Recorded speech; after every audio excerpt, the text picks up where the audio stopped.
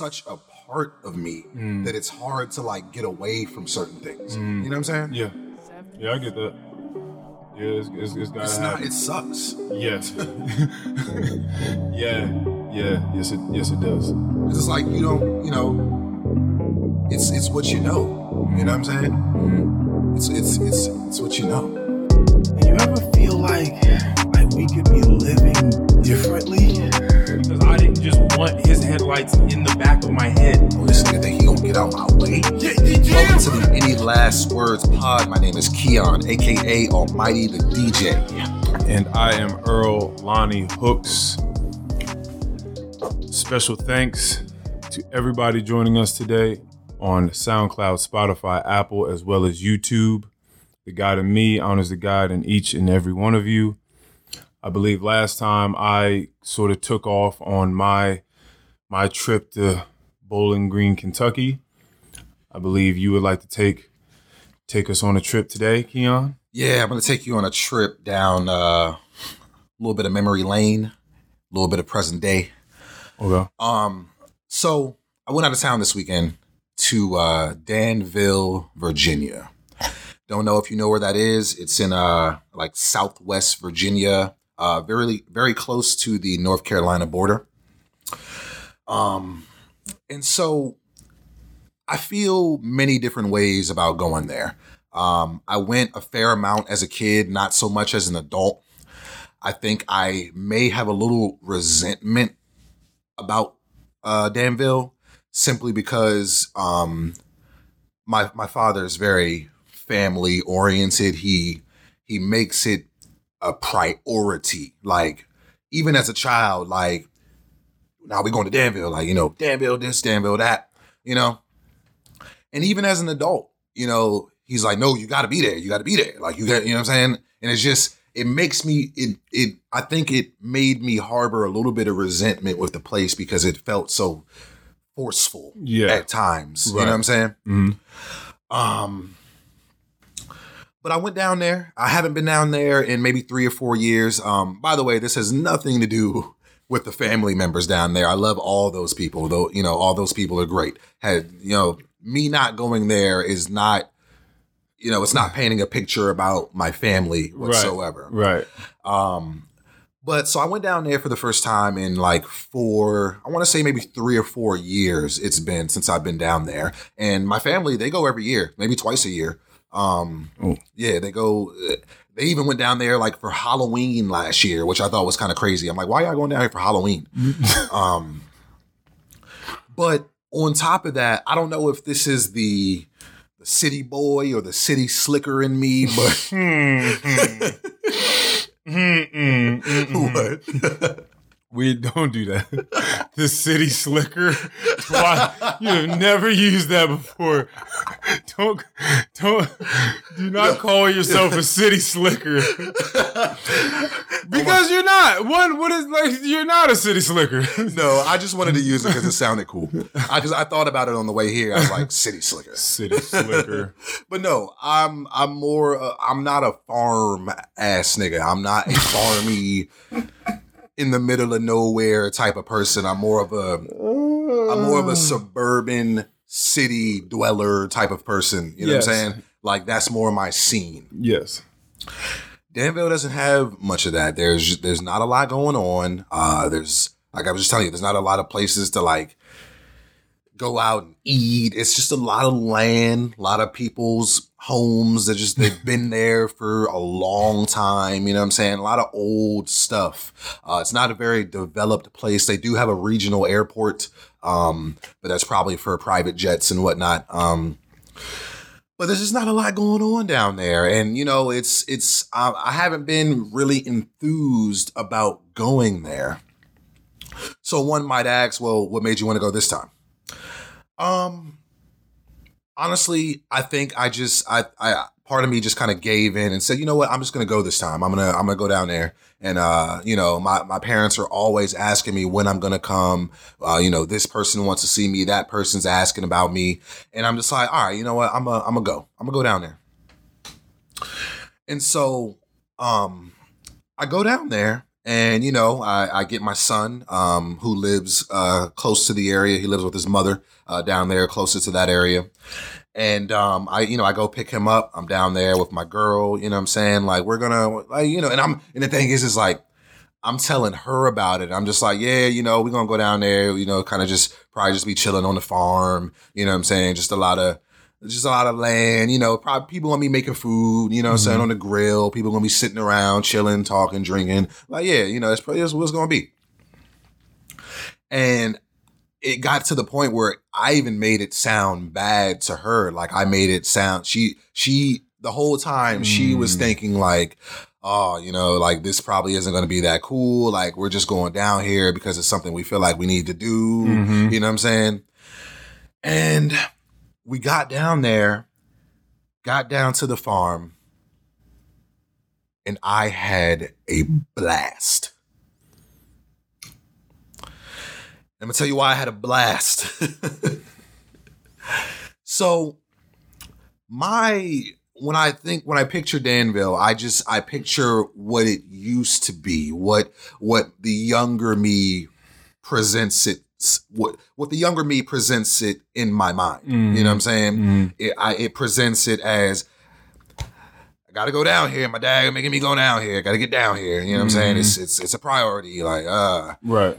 And it also just the nothingness. And around what age did he? Well, I guess when you became a man, I guess is when he couldn't like make you go anymore. So we're talking about 17, 18. Yeah, I've probably been down there maybe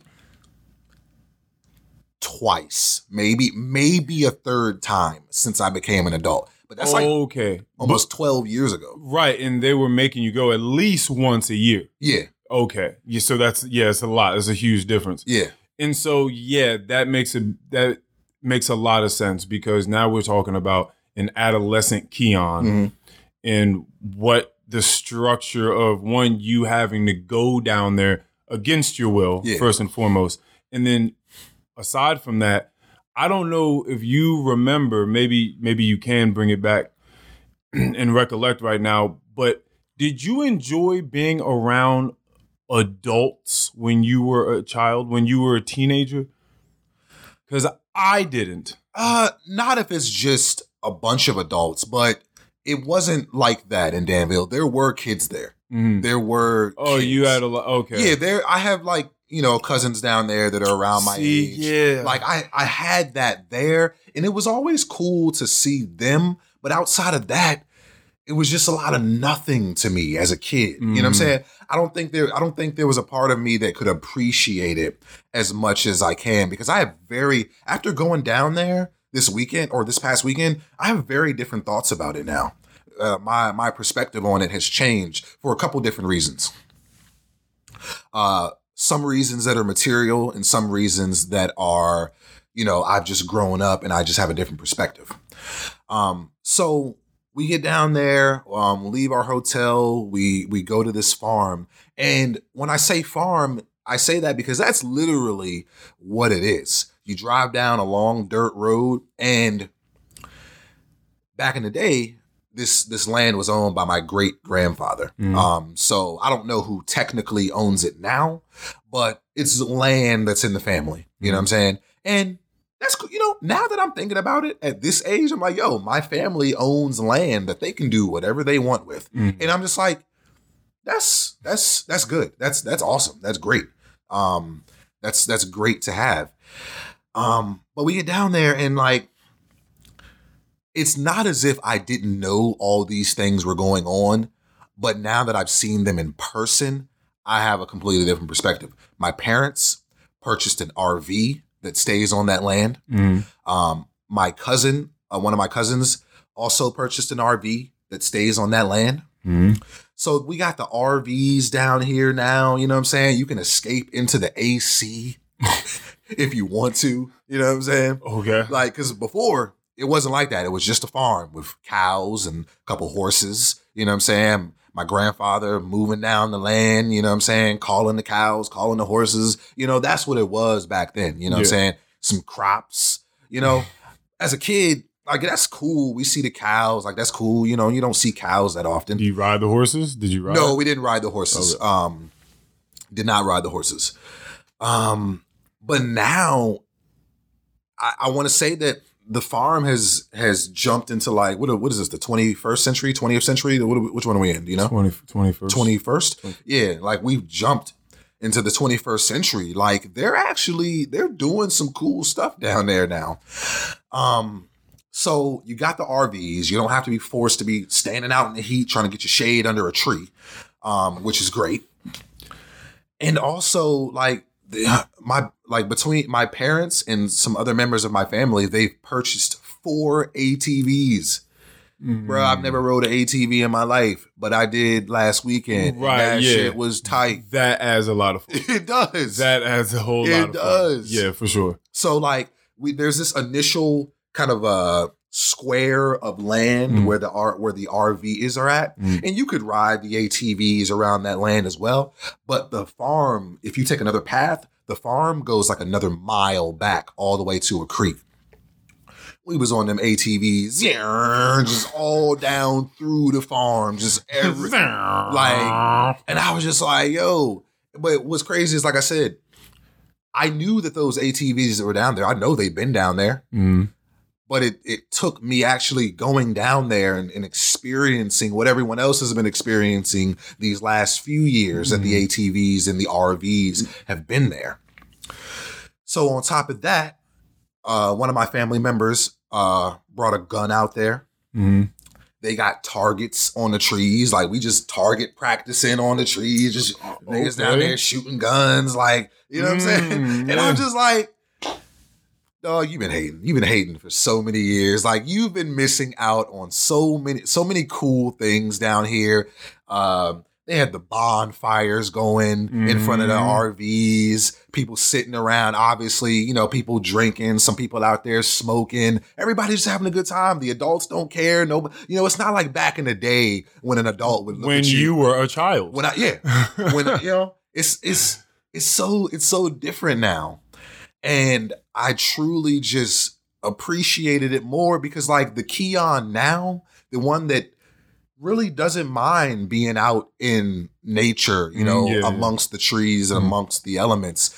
I've grown to like that more because, you know, we talk about our hikes on here. We talk about how, you know, the fishing, you know, just the outdoorsy stuff. Like we talk about that on here. And like, I completely forgot to combine those elements, the elements of me that enjoy that now and the elements of Danville that have kind of always been that way. I didn't take those two pieces of my mind and connect them until I went down there last weekend. And, you know, that's a lot of, you know, the RVs, the ATVs, the impromptu gun range, like all that stuff is very material, but also the Keon now can really get with that. The 16-year-old Keon that was, you know, probably a little obnoxious, you know what I'm saying, maybe growing into a man, you know, kind of into himself, is just like, I don't want to be sitting out here in the sun, like, out here in the sun, like, you know, like, you know, I'm with my family, I'm with, you know, we got the food going, like, you know. But like, I don't want to be out here like just in the middle of this farm in the sun. Like, I don't want to do that. What would you have wanted? Like, what would have been the ideal sort of hangout? You and all your family, but where? Like at a mall or a bowling alley? Or? I don't know. I'm not. I'm not really sure what would have pleased me at that point. Maybe it was just not being there at all. Maybe just being home, being at home. Okay. You know what I'm saying? Yeah. Somewhere where I'm completely comfortable. I don't know. Right. And then on top of that, it's a 4.5 hour drive. I hate long car rides. I've been to Danville before. It is a long, yes. Really? When? Alexis had a gymnastics meet down there. Oh. At some point in time. Yeah. Okay. Drove down there for that. But, yeah, man. I had a great time. My son. So we're on the way to the farm, right? And I asked him, I'm just like, this is before I got to the farm, before I got to really take it all in. I'm asking him, I'm like, so what's your favorite part of like being down in Danville? Because he loves Danville. He loves going there. And he was like, the ATVs. And I'm just like, okay. He was not lying. That boy, because there's 4 of them. Right. He pretty much had one to himself the entire day. He was on that shit from when we got there to like 11 o'clock at night. He did not get off of that ATV. He did not get, like, he was giving people rides. He was racing me. You know what I'm saying? I forget that he's just like a young man. Yeah. No, he's growing up. I forget.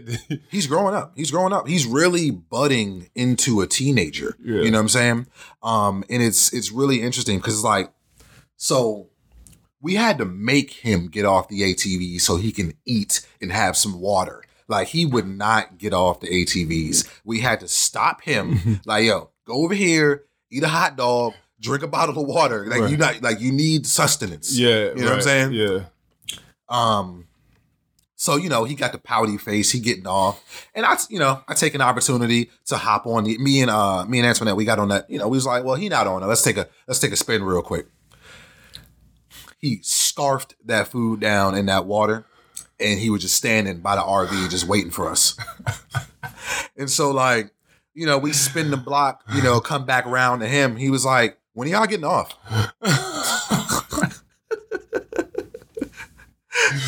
Wow. Yeah, he's like, when are y'all gonna be done?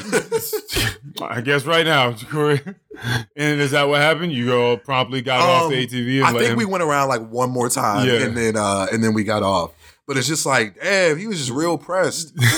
But I have a new perspective on Danville, and it took a while for me to really get down there and take it all in. Because if I never went down there, I would never be thinking about it in this way. Exactly. You know what I'm saying? Yep. Yeah. So shout out to all the Danvillians, all the Danvillains. I had a good time. Shout out to all my family down there. Like I said, this had nothing to do with them. Right. Because, you know, I love all those people. And I even met some new family members, you know, some people that have never met me before, you know? So that was cool too. But yeah, man, I had a great time, and I have a completely different perspective on that. I will be visiting much sooner than I have been as of lately. Okay. So, yeah, man. All right, very cool. So you just touched on something, which is going to be a weird sort of segue, but this is the idea of younger Keon and this incalculable sort of mass of variables that came together to make that person who they were, give you the insight that you had at that time, and make you interested in the activities that you were interested in at that time versus who you are today. They're clearly very different perspectives. Yeah. And I'm going to, read the story that everybody's been reading about, we've been talking about, and then I'm going to ask you a question about who you feel like maybe you could have become in life had certain variables been switched around and certain instances in your life been changed for the better, the worse, or just been an alternate way of moving through this stream of life. All right. So the story is the one of Aiden Laos. Okay. In California. Orange County, I believe? I think so. Just Orange, California. Okay. So if people are listening to this and they do not know, 2 arrests have been made now. In the shooting of Aiden Laos, a 6-year-old boy who was killed in an apparent road rage incident in Orange, California last month. So pretty much what happened was Aiden Laos, 6-year-old boy, and his mother were driving. Mm-hmm. And from what they're saying, she made possibly a bad decision in switching lanes and cut these two people off, these Marcus Anthony Ayres and Win Lee, 24 and 23 in age. And then they proceeded to pull a gun out and shoot into the back of the car, Right. which pierced Aiden. And then they scurried off afterwards. Yep. And then later on, the boy died in the mother's arms. Right.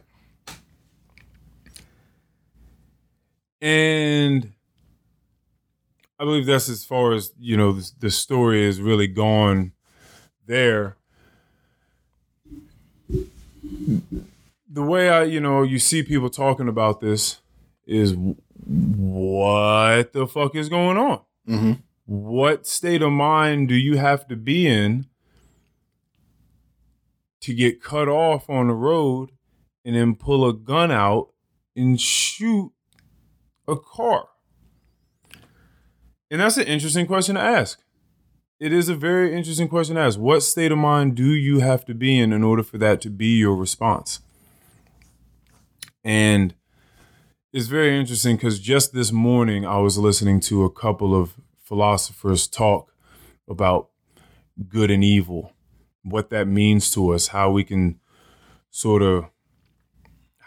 gauge it in people, if at all we really can. And how in Buddhist and Hindu texts, good and evil don't really map onto our way of looking at things as good and evil so much. Good and evil is more so enlightenment and wisdom versus ignorance and stupidity. And that's a very interesting way of looking at things, the further you dive into it. And I think about, I believe the football player's name is Aaron Hernandez. Right. Right. There've been, plenty of people like him in our lives in which we haven't had the insight during the transgressions made to understand why the people are doing whatever wild shit they're doing. And then we develop new technologies and new insights, and then now post-mortem we now have the, what is it that they do for CTE? You're right. So now they have the processes to find CTE, but only posthumously. Right. And it does not absolve the crimes of the person, but it does give further insight into why they're doing the things that they're doing. Right. So, expression that I've heard recently is it's not your fault, but it is your responsibility. Okay. So one of these philosophers I was listening to while bringing together all this Buddhist and Hindu speak and good and evil, he was saying there's going to be a time later on in which more insight will be given to us, and we'll be able to build further technology that will give us a little bit more understanding into how the brain works, because there's so much that the brain's doing that we have no idea about today. And then we can understand psychopathy a bit more, these illnesses just weighing in on people's brains and their minds. And it'll probably give us a completely different outlook on ethics. And none of this is to say that, again, I don't want this to be misconstrued, that this was not a heinous crime and that they don't deserve every bit of the law that's coming their way. It's not that at all. But again, the question that arises when people read these stories is, what's going on in his mind? Where do you have to be to get cut off and then shoot someone? I just don't understand it. That's what people say. You're right. We don't understand it. But it would be a very interesting thing one day to be able to have better insight And how would it change the way that we look at people if we thought that they weren't necessarily evil for evil's sake? They were just more so unlucky than anything. Unlucky as far as what? Well, Aaron Hernandez had CTE. He killed people. There have been murderers that have killed people and been in wonderment of why they're doing it. And then afterwards realize that they have had tumors pressing on their amygdala, things like that are wrong with them. So in that same light that we can understand later on, this was the reason they acted this way.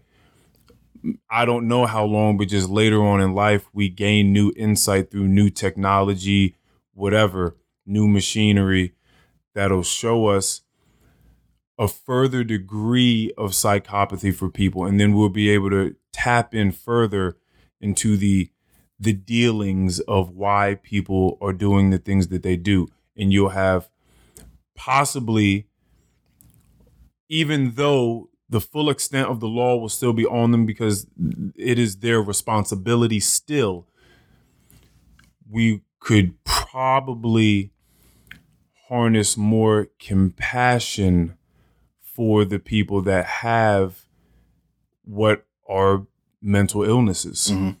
That's kind of what it comes down to. Right. Full extent of the law, but compassion at the same time of this is what was going on in your brain.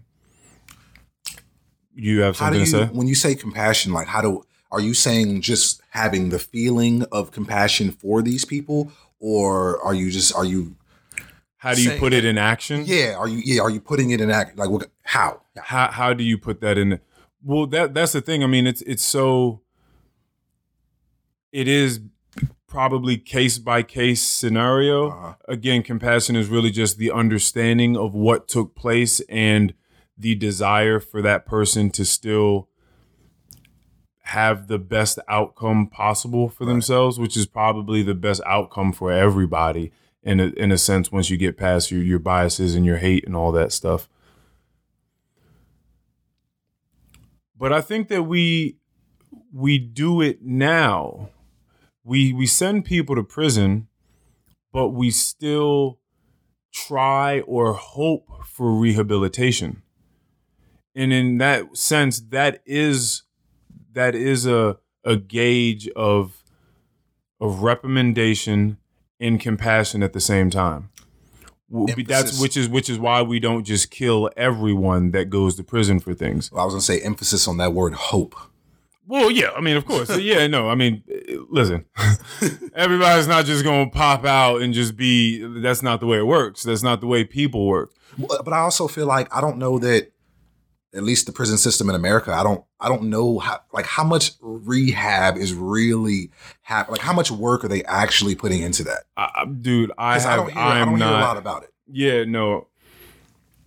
I'm not well versed enough in that realm to be able to tell you. I don't know what the reformation is. I don't know what Kim Kardashian and her friends are out here trying to do.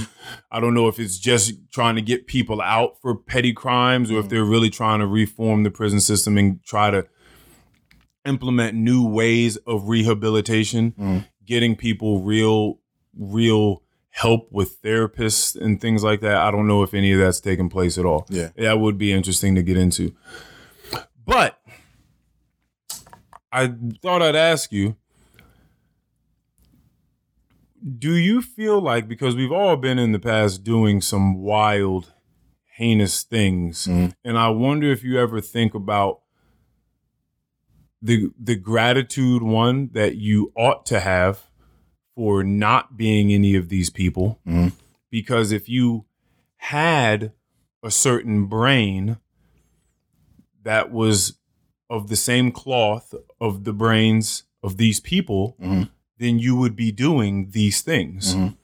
And so in a sense, you were just very lucky to not have these same brains, these same psyches, and the same, nurturing effects as well, being brought up in the family you were and the environment that you were. Right.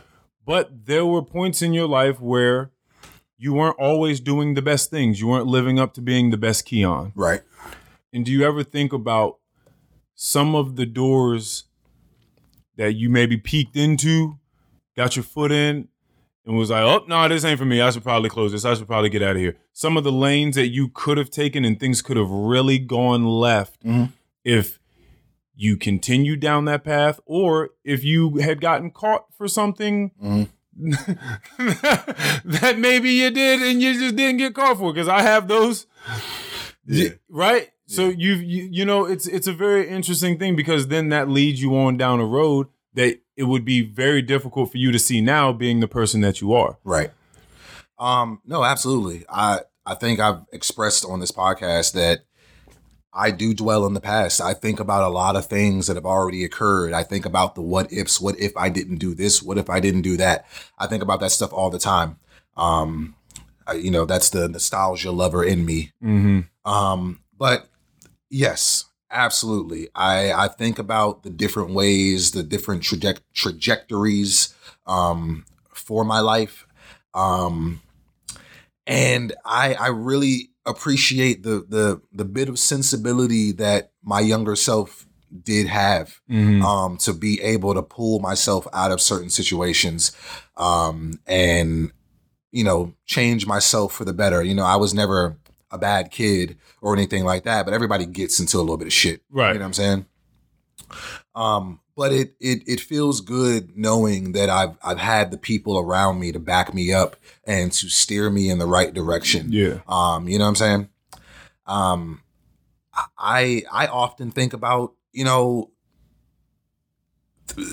growing up and, you know, like being born out in DC, you know what I'm saying? Like DC is a great place, but there's also a lot of crime that happens in DC. A lot of people getting killed. I hear about somebody getting killed every other day in DC. Yeah. You know what I'm saying? I think about that stuff too. Like, what if I'd never moved to Virginia? What kind of person would I be if I just grew up right there in Southeast? Like, what, you know what I'm saying? Like, what, and I'm not even saying that could be, I'm not saying I would have been a murderer. I'm not saying that. Yeah. But what if I'd never left that environment, which in reality is a harsher environment? You know what I'm saying? Growing up out here in the suburbs where we grew up, like it wasn't, you know, shit happens, but it wasn't like in the inner city. You know what I'm saying? So I think about stuff like that. I don't know if I. Well, yeah, no, I mean, that's pretty much it, because when we were younger, we're just much more impressionable beings. Absolutely. And so depending upon what circle you jump into and decide to be an active participant of, that can change a lot for you. So I don't know who these two guys, I don't know how they grew up. I don't know anything about them, but I just know that wherever they are mentally, it's so far from where I am. But it's still a path though. There's so many of these motifs in stories that we read, that we watch on screen, of the archetypes of the hero and the villain. And that many of the time you see that they were on the same path a lot of the time in their own ways, and that it was just a few variables that made one the hero and one the villain. And I think about that. I think about that a lot. Who you could become in life, and how it just so easily slips away from certain people. I'm sure that people thought that they were on the right path, and then just they took a wrong step here and a wrong step there, and then now they're just lost. Again, happen like that. It can happen. Yes, because sometimes it's just a couple of very, very bad decisions. So that's what this story makes me think of. I don't know, again, either one of these boys, but there is something terribly wrong in their approach to things. You and I have both had run-ins with road rage recently. Yeah. Yours was a lot funnier. I just got to go, fuck you! A middle finger out the window. And, it is what it is. You got a dude to stop his car and just open up his door and just look at you with a straight face. Yeah, hoping for you to say something else. I honked my horn because he was in the way, clearly. And he opened his door, turned around, looked at you, looked at me for a solid 5 or 6 seconds. That's a long time. It's a very long time to look into somebody's eyes. It is to look into strangers' eyes. Yeah, it's an extreme, in a stranger. That's a very, very long time. And he ain't say shit. He just closed his door and he kept going. But I don't know what he was thinking about doing, or what he was thinking about in that very moment. Right, and that's the thing.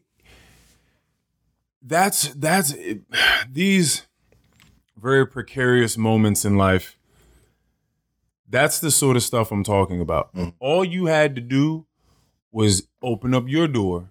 And if you didn't quite have the level-headedness that you have, you didn't have the emotional regulation that you do, that could have been a completely different story. Right. I couldn't have been getting a call from Antoinette. Talking about, so Keon's in the hospital. Because he decided he was going to hop out of his car after this dude hopped out of his car. And it wouldn't have been funny. And in the time when I was driving to work and that dude was on my ass, right, and I just swerved over to let him go. There was no cutoff. There was nothing. I was polite. Mm-hmm. And I veered off the side of the road on the shoulder to let someone continue to go. Because I didn't just want his headlights in the back of my head. Oh, this nigga think he gonna get out my way? Yeah. Oh, he gonna get out of my way? It seemed like they felt bad, like they got called out on the fact that they were doing something wrong, and they didn't like the way that made them feel. Oh man, I can see that. See that. What, you don't like the way I drive? Okay, well I'm gonna show you something then. And then to get out of the car in the middle of the street, and again, if I had taken that left, I just saw this person standing in the middle of the street, it would have just been a completely different story. So that type of thing happens all the time, but it is very, very strange to me, but also so interesting. And I'm so curious about people's sight, people's visual prowess. I've been having this conversation with a friend for a couple of days about their anger getting out of hand, mm-hmm. like them snapping out. Mm-hmm. And me being who I am, I just love to observe mm-hmm. things like that. So, they say it's very good that you don't really snap out in situations. Like, you don't allow your emotions to run with you. Like, people have said this to you? Yeah. Okay. And I'm like, well, yeah, it is, because if I was that person, then this would be a disaster every time. It would take a lot for me to come out of my character like that. So much. but for me, I'm so curious about the way that people are, and I know from years of communication studying that once someone gets upset, they say this about boxers too, first person to get upset, they lose the fight. Mm. Once someone gets upset, they lose all visual prowess that they had before. They lose all of their sight. That composure is gone. Their composure's gone. Their critical thinking is gone. Their sensibilities gone. So when I see someone get upset in conversation, I immediately change tactics. Mm-hmm. I'm no longer talking to that person, and I'm completely aware of that, which is why I further don't get upset too. Right. Because I'm not dealing with you anymore. I'm dealing with the monster version of you.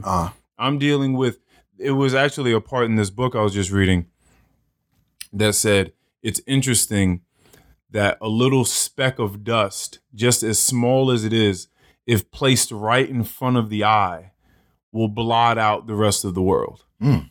Will blot out the rest of the glory of the world if it's close enough to you. And that there's no such speck as frequent in our lives, blocking our way, than ourselves and our egos. Mm-hmm. And I thought that was just the most profound thing, because that's what it seems to be. When as soon as people get angry in a conversation, I stopped taking them seriously on the degree of having a real conversation. Mm-hmm. I'm not thinking about that anymore. I'm like, okay, well, we have to de-escalate the situation before we can actually go any further in the real discussion that we were having before. This person that I was having a conversation with is no longer here. So until I get them back, this conversation is on pause. Mm-hmm. So that emotional regulation is so key to moving and navigating throughout our daily lives. Yeah. And when I see people just snap out, it can be very scary, because you don't know, once they have lost themselves, you don't know where they're going to go, because they're not necessarily cautious. They're not knowing of what it is they're doing and who they are. They're not balancing the scales of pros and cons in an efficient manner anyway, in an effective manner anymore. Like that, all of that sensibility is gone. And that's a scary thing when you're dealing with a human being that is not thinking at all. Mm-hmm. It could go any way. Yeah. So, man, I try my best. I mean, for so many reasons. One, I'm just been a nicer person these days, but just when I'm out, I let people do them. I don't want no problems with none of y'all. Right. Leave me alone. I don't want any problems. I don't. I swear. Like, you just have no idea what people are willing to do. No. Once they've lost themselves. Once they've lost it, you don't know what their capabilities are. Yeah, it's scary, but we just keep seeing these stories pop up every day. I've been actually, ever since I've been, like, when I told you guys about the Aiden Leo situation, and then I was telling you about how I had that kind of that run-in with that guy a couple of weeks ago, I've been watching mad YouTube videos, like, on road rage. Oh, wow. Like, just watching it happen, watching people lose their minds. Mm-hmm. And the whole time I'm just sitting here thinking, relax. Like, handle this amicably. You know what I'm saying? That's what I know. Like, I've been watching these videos of, like, these people getting convicted of killing people in a fit of road rage. Mm-hmm. They getting 25 years because they couldn't just pull the fuck over and just talk about insurance, and you know what I'm saying? Nah. Like, It's intoxicating. Yeah. Anger it's intoxicating. Mm-hmm. It takes you over. Mm-hmm.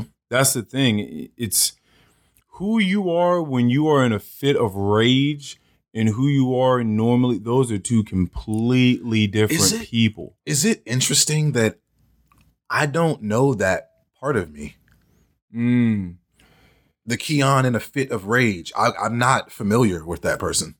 You know what? I would also say that that's a scary thing. You think so? I think you should get in touch with that person. Because If for any reason that happens, that part of you is brought out and you're unfamiliar, you have no idea what's going on. You haven't tamed that beast necessarily. How would I do that? I've actually been talking to someone about this. I think that best way I know how to kind of do it is one with no one around. That would be the best. Is if we can use the word meditation here, or we can just say, if you sit down somewhere by yourself, maybe this will reach more people. If you just sit down somewhere by yourself and close your eyes and think about something that angers you deeply. Let that anger come up, feel it, process it, know what it feels like. Okay. Know why it came there, which you should, because you're thinking about the thing that made you angry. And then let it go. And keep doing that over and over and over. You get a better understanding of what that feels like and how you can let it go. I think I've definitely done that before, but I've never taken it to the capacity where I'm just like, I'm doing it for this reason. Right. Yeah. You know what I'm saying? Yeah. Because I've dwelled on things that make me angry. I've allowed that anger and frustration to build, and I know what that feels like. I guess I just don't know what it is like when I take that energy and lash out on someone else with it. Yes. You know what I'm saying? Yeah. that's never, you just don't want to be that person. Like I don't know. I'm unfamiliar with that person. Well, I mean, again, I say that that's scary because you should get in touch with that person. You should learn how to take that and integrate it to make you a better you. But not you necessarily let it out on someone else. Nah, don't do that. You don't need to be that. This is exactly the opposite of what we're trying to do here. No, don't be that person. Got you. Speaking of lashing out, that's something that I'm so glad that I haven't done in my life. Well, I mean, I shouldn't say my life. Yes, I fucking have. And I used to be good at it too. I couldn't wait to snap on somebody. But who I am now, I'm glad that it's not something that I practice today. Or else so many conversations would go so differently. A lot of them I've been having recently. Some of them have been with you. Some of them have been with my family.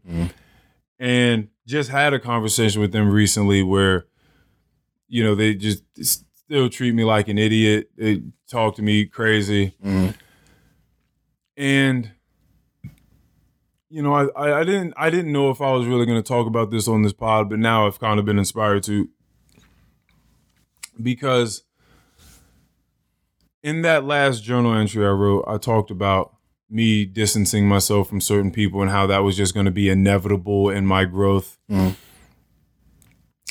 I read a little excerpt from this book I'm reading, and it said something about this guy who's a doctor. He's trying to change the town that he's in from old archaic ways of dealing with sickness and health into the newer ways of things. Like they just got the stethoscope in this book and things like that. Like that was just developed. When does this take place? So what are we talking about? The 1800s? Okay.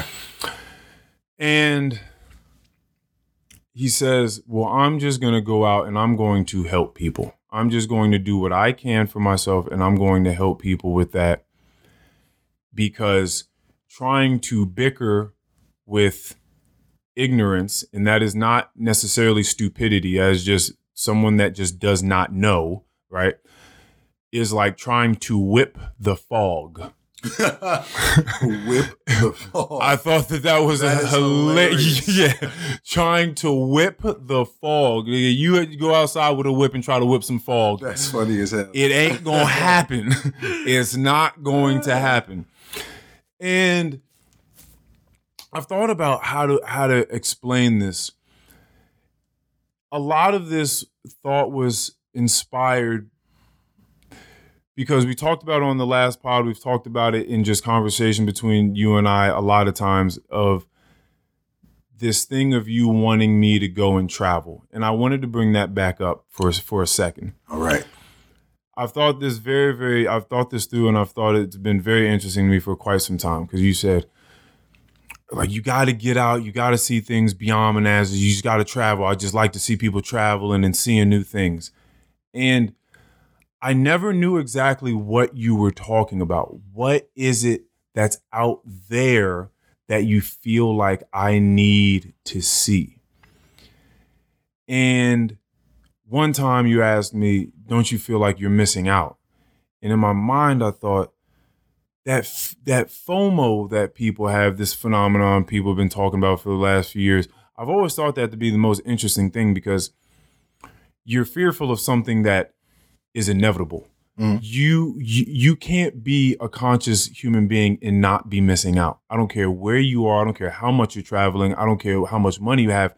You're missing out. Yeah. You're missing out on every experience that you're not a part of. That's true. Which is infinitesimal amount of experiences that you're not taking a part of. Right. So of course you're missing out. Now, furthermore than that,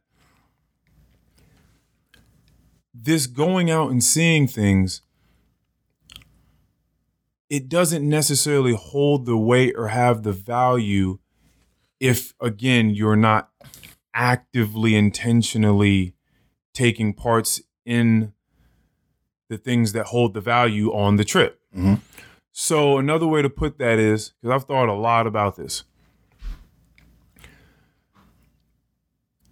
if you think about like an old witch's book or something, or a wizard's book, where you open it up. We've probably all seen this in movies. You open it up and all the pages are blank. Mm.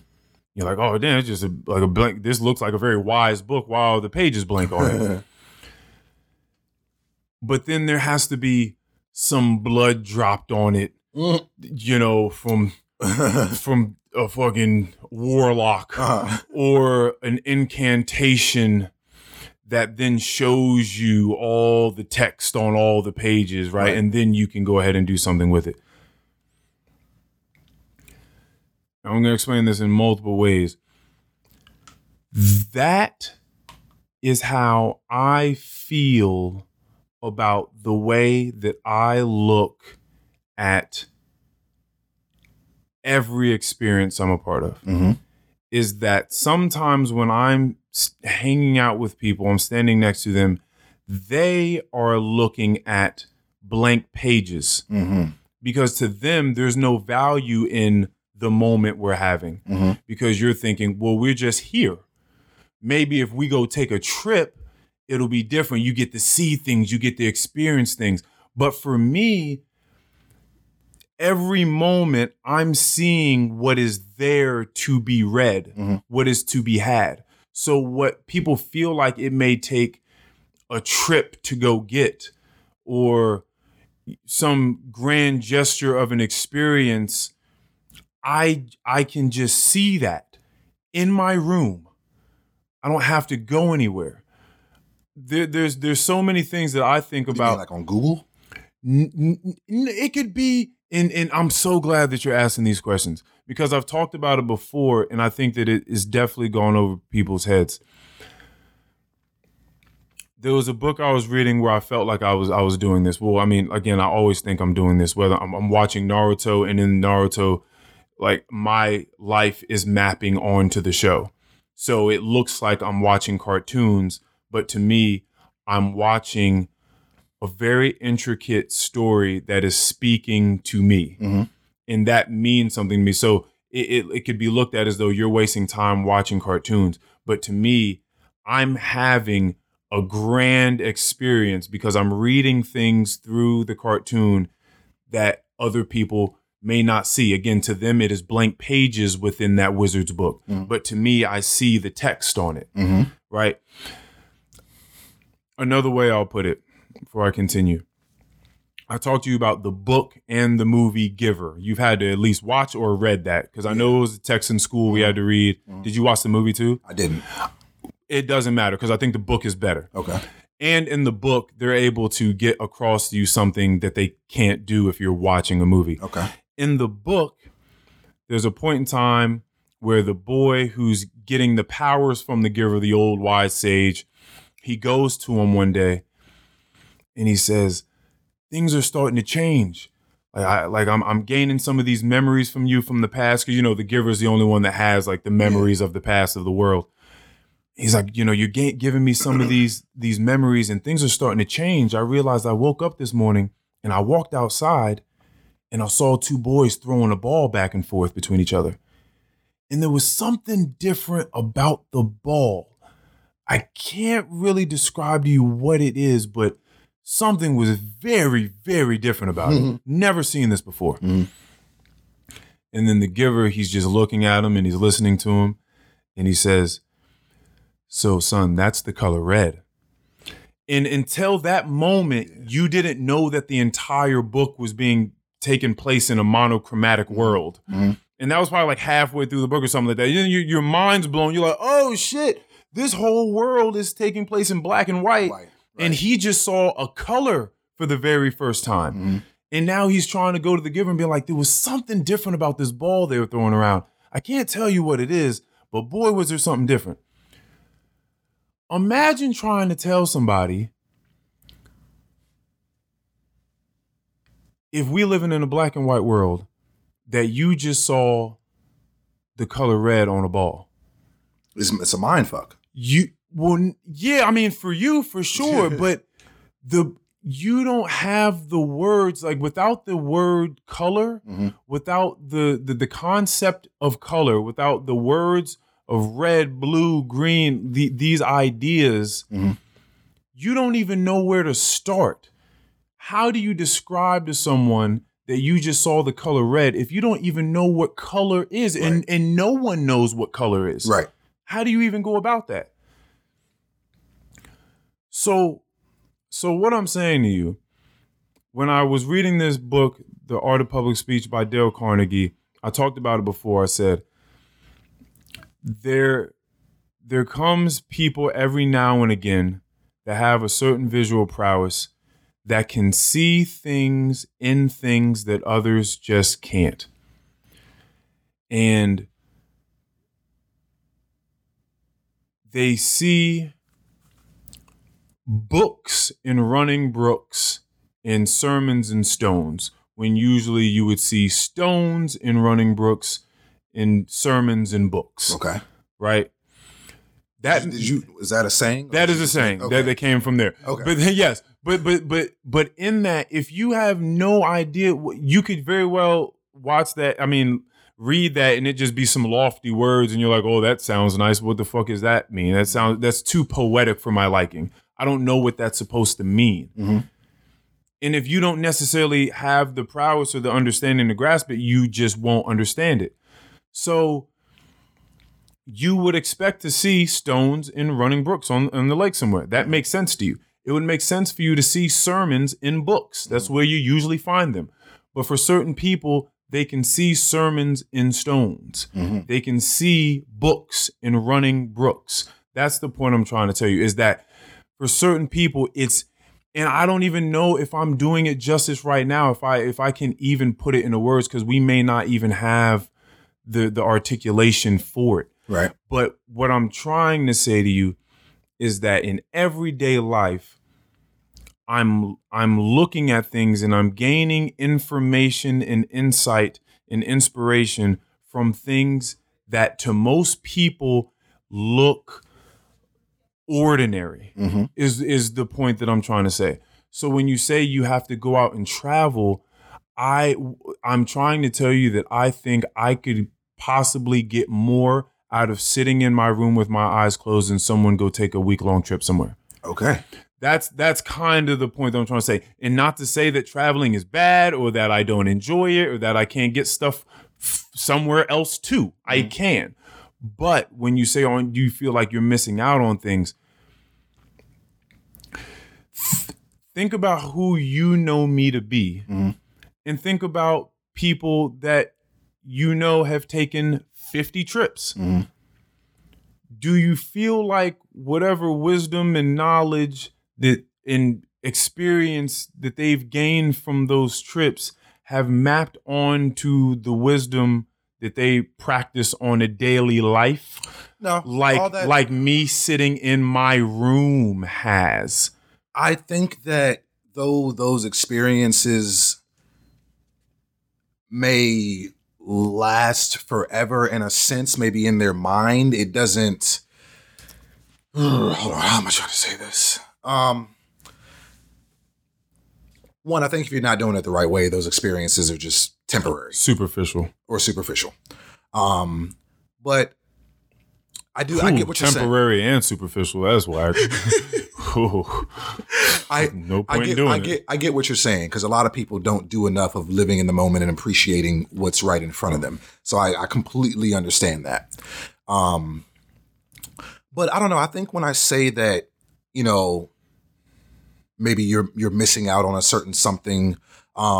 There's so many wonders about this big ass rock that we live on. Very true. You know what I'm saying? Agreed. There's so many wonders, so many things out there. Agreed. And I think that going there versus not going there definitely takes away a bit. You can do all your research, you can do all the shit you want, researching, looking, seeing what's there, enjoying yourself in your room, just being there. And that might be more of a you thing. You know what I'm saying? Because not everybody's going to agree with that. Yeah. I get what you're saying. Mm-hmm. But there's something about being there in that experience that just generally excites me. Yes. You know what I'm saying? Yeah. Like, I understand. Like people, like there's so much culture and landscape and different vibes, different atmospheres, just different everything out there in the world that I just want to take a part of, even though I know it's going to be temporary. You know what I'm saying? Like there's so much out there that I want to grasp, you know? Yeah. Yeah. I completely, I understand what it is you're saying. Yeah.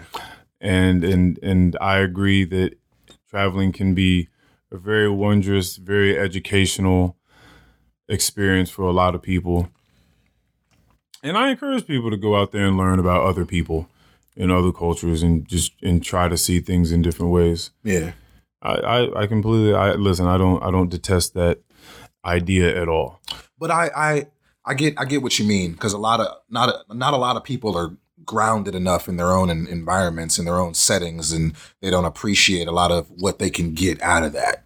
You know, people feel like they have to go escape, they have to get out of here. You know what I'm saying? Right.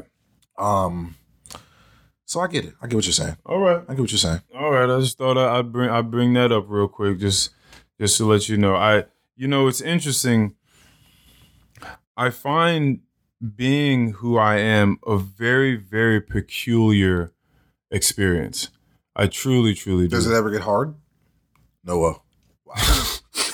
Whoa.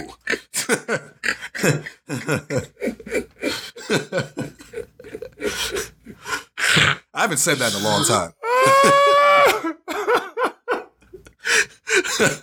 That shit was very... listen, hold on a second. Let's stop here for a second. I just love that we just had all of this talk, all this mature talk. But that was a serious question. No, I know.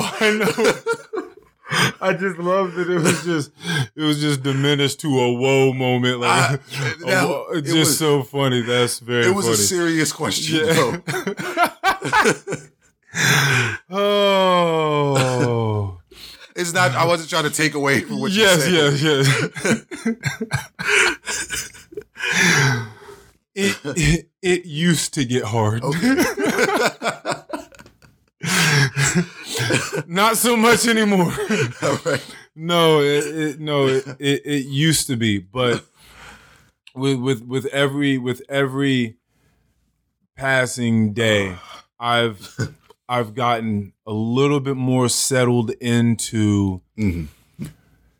And what really shows me this, it's very peculiar, because when I think about the things that I think about, and then I talk to people about them, I never hear it elsewhere. I never hear anyone talk about the things that I think about. And so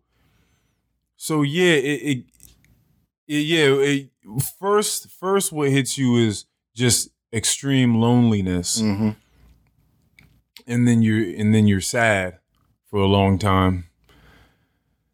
And then you want to retreat into unconsciousness. So you try to do as many drugs and drink as much alcohol as you can, so that you can just get back to whatever was going on before you started having thoughts. Right? Back when you were just... Before you started having thoughts. Back when you were just going through life passively and just saying words, whatever happened in the moment, that's just what you were doing. You didn't care about anything else. But then what happens is, somewhere deep down, as much as you drink and do drugs, there's still that voice that tells you, yeah, but like, you know that you're not happy doing this. Like, this isn't what you're supposed to be doing. You hope that voice is reason. You hope. Just telling you this isn't, you're doing this to try to numb yourself. Right. Because you don't want to deal with the pain of having to, because either way you're losing out. But you don't want to have to deal with the pain of being who you truly are and having people deal with that. So then you get past that point, and then you realize that the best you can do. I've been fortunate enough to come across this platform so that I can come here and speak freely. Mm-hmm. Aside from that, I've a couple of people in my life, but for the most part, that's not what I can't do it, and I've realized that I can't have those sorts of conversations, and it's okay because people are just not there with me really. So I've had like my little sister asking me a question about, oh, why are you interested in this? What made you want to do this? And I started talking as I do. She was like, Earl, like you just, like every time you answer a question, like it's never, and I've had mad people tell me this, like, Earl, you never answer like yes or no. You never give a yes or no. Like you never have a one sentence answer. You never it's always got to be this long journey that we go on. It's all this middle ground and all this stuff. Mm-hmm. Like, can you just give me, and then so I'll just give them a one-line answer. And it's, if you know anything about me, if you've been listening to this podcast enough, it's a sad answer in comparison to what I truly feel about whatever the subject is. Mm-hmm. So I just say something like, oh yeah, that was really cool. Mm-hmm. Oh, it was a beautiful time. There was food and drinks and we danced.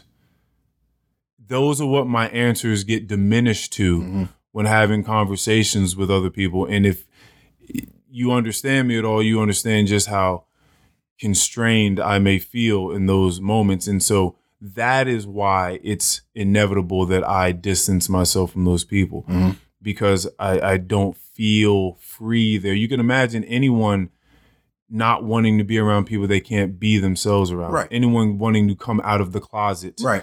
But not being able to feel comfortable around those people. So you don't want to be there. Well, being as and just so I can finish, it's not their fault. yeah, because that was about to be. It's not their fault. I'm not upset. I said that in the thing too. Love remains for all these people. Right. I don't have insights into all of the vast variables that made them who they are and gave them the brain that they have that makes them to respond to things that, in the way that they respond to them, or make them curious about things that they're curious about. Because it's very interesting that the things that I'm curious about, people are not curious about. And I think we probably all find ourselves that way. Like, how can you not be interested in this thing? So I completely understand that. And again, as I surprise myself with some of the things that come through my mind, I could never expect for anyone to just be ready for that. So it's not their fault, but it's a responsibility that we all have to bear. It's none of our faults, but it's a responsibility that we all have to bear. So what? To try. What exactly is the responsibility you're Well, again, I've been fortunate enough to have this platform. I can speak freely, and we have return listeners. People that come here, and they clearly come here for something. We on episode, was it 64 now? People keep coming back for something. So it's speaking to people in different ways. Sometimes you wish it would touch people that you loved and cared for more, and they could grow from it. But that's just not how it works. right.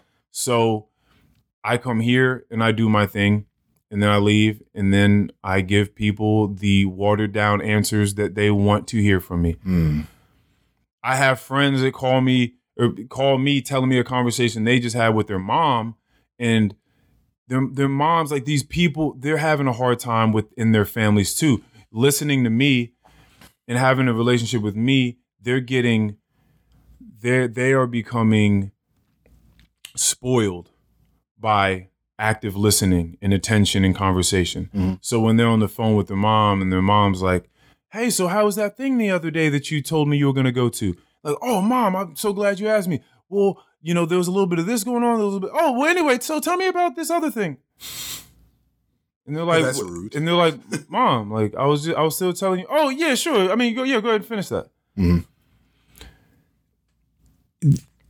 It's not her mom's fault per se that she is exactly who she is, and that she doesn't see what she's doing. She doesn't see she's being rude. She doesn't see she's being inattentive. She doesn't see that she's not truly activated. Most humans aren't really activated. They're not really there.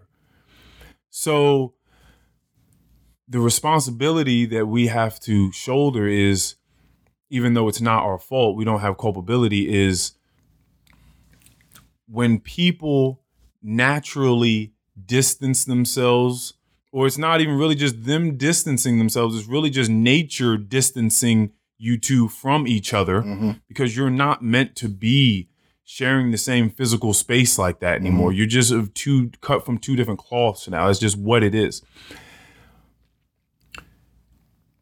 That idea is something that just has to be shouldered. It's just something that has to be accepted.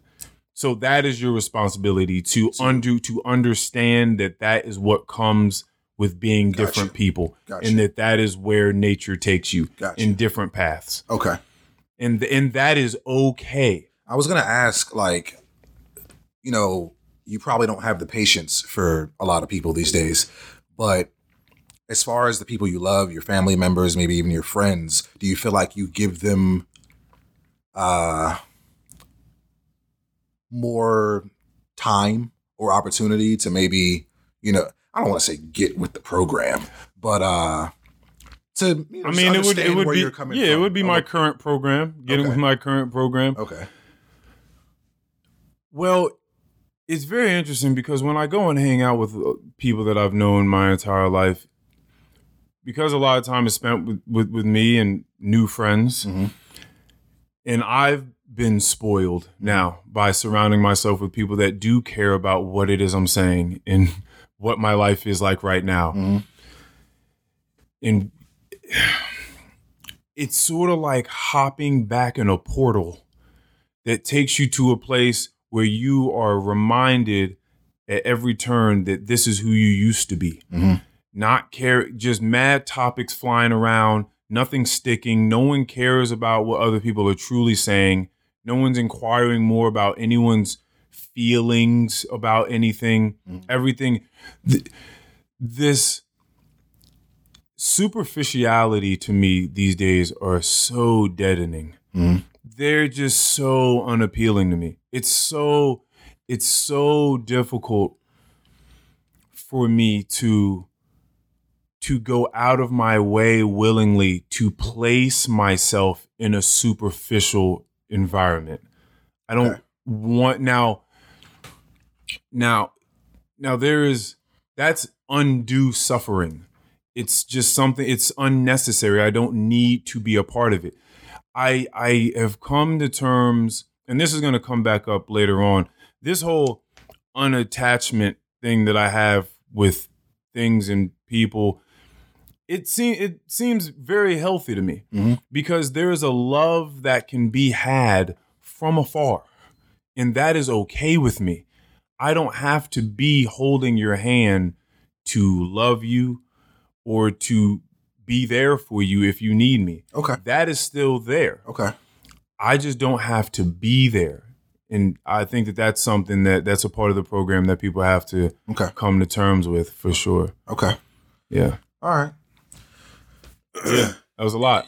Yeah, I mean, look, it's like I said, I come back here every week and you like, man, what is this nigga gonna talk about this week? What is he this motherfucker talking about looking up hieroglyphics in the TV show. This man talking about magic scrolls and seeing the codes in them. The thing is Earl, is we talk about this probably at least every other week in different forms. Yes. You know what I'm saying?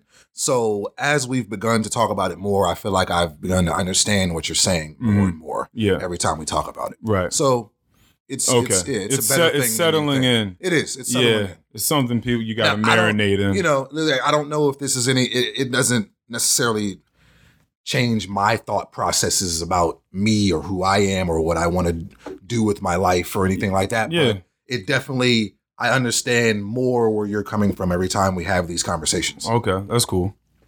That's really cool. Yeah. And it also helps to stave away any type of resentment from me feeling like I don't understand. You know what I'm saying? Yeah. It helps me to obviously understand more, but it helps to get away this feeling like I don't understand it, so I'm gonna take it as disrespect. Right.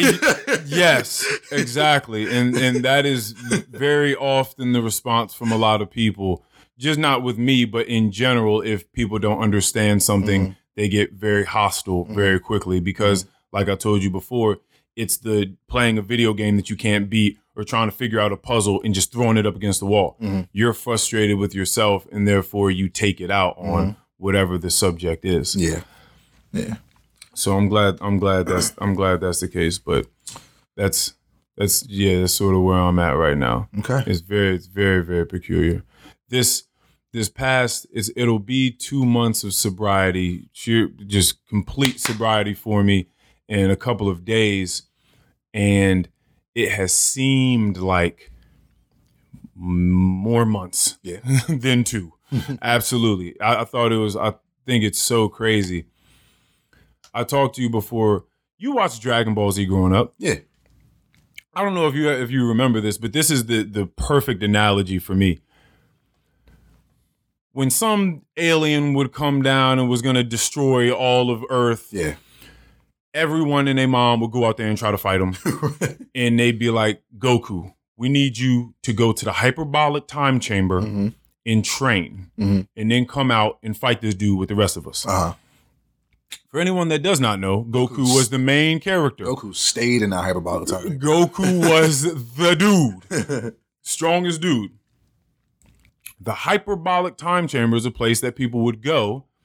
And if you can tell by the name of it, time was much longer in there than it was in real life. So you could go into the hyperbolic time chamber and train for maybe a year. But outside, it's like 24 hours. So it'd be like, you go in there and train for a year, which is really 24 hours, come out tomorrow and come fight them with the rest of us. That idea of the hyperbolic time chamber. Now, again, this is the way that I see things. So we're just talking about a cartoon here. And I'm talking to you about how it maps onto my life right now.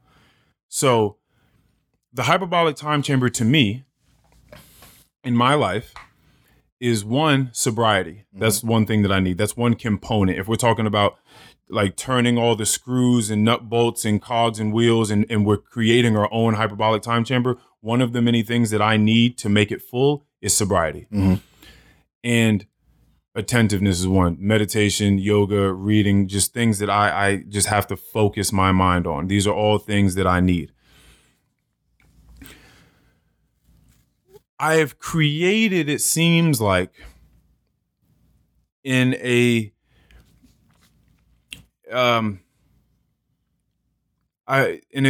conceptualized manner, I have created for myself my own very unique novelty, catered to me only. I do not know how other people work. Hyperbolic time chamber. So when I tell you it seems like it has been more than 2 months, what I'm saying to you is it seems like I'm in a space where I'm gaining so much more in a very small amount of time than I was before. It seems like in a day's time, I can do what would have been a month's work of time in the past for me. Because I wasn't really present. I wasn't really taking That's the things. word I was looking for. I wasn't present. I wasn't taking a lot of things into account that were sitting right there in front of me. I couldn't see it before.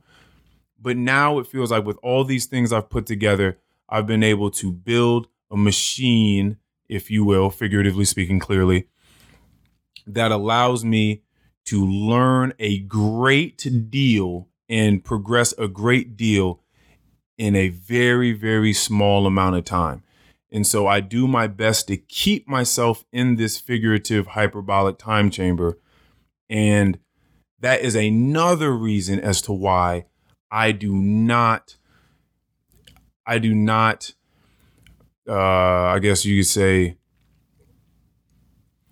refute other people's belief or disbelief, I should say. I don't reprimand anyone. I don't condemn anyone for not being able to see who I've become in a small amount of time, because it truly doesn't make sense. Mm-hmm. I am in awe of who I am versus who I was 6 months ago, a year ago, 2 years ago.